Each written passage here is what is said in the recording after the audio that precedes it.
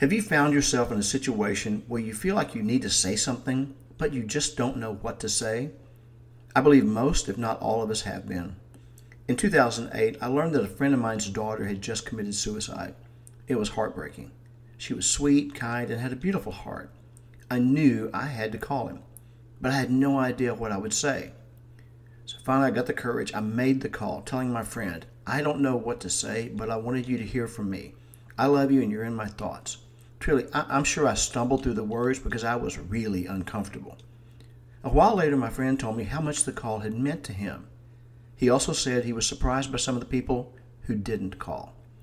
So if you find yourself in a situation where you don't know what to say, remember, less is more. Make the call, and that is something to consider.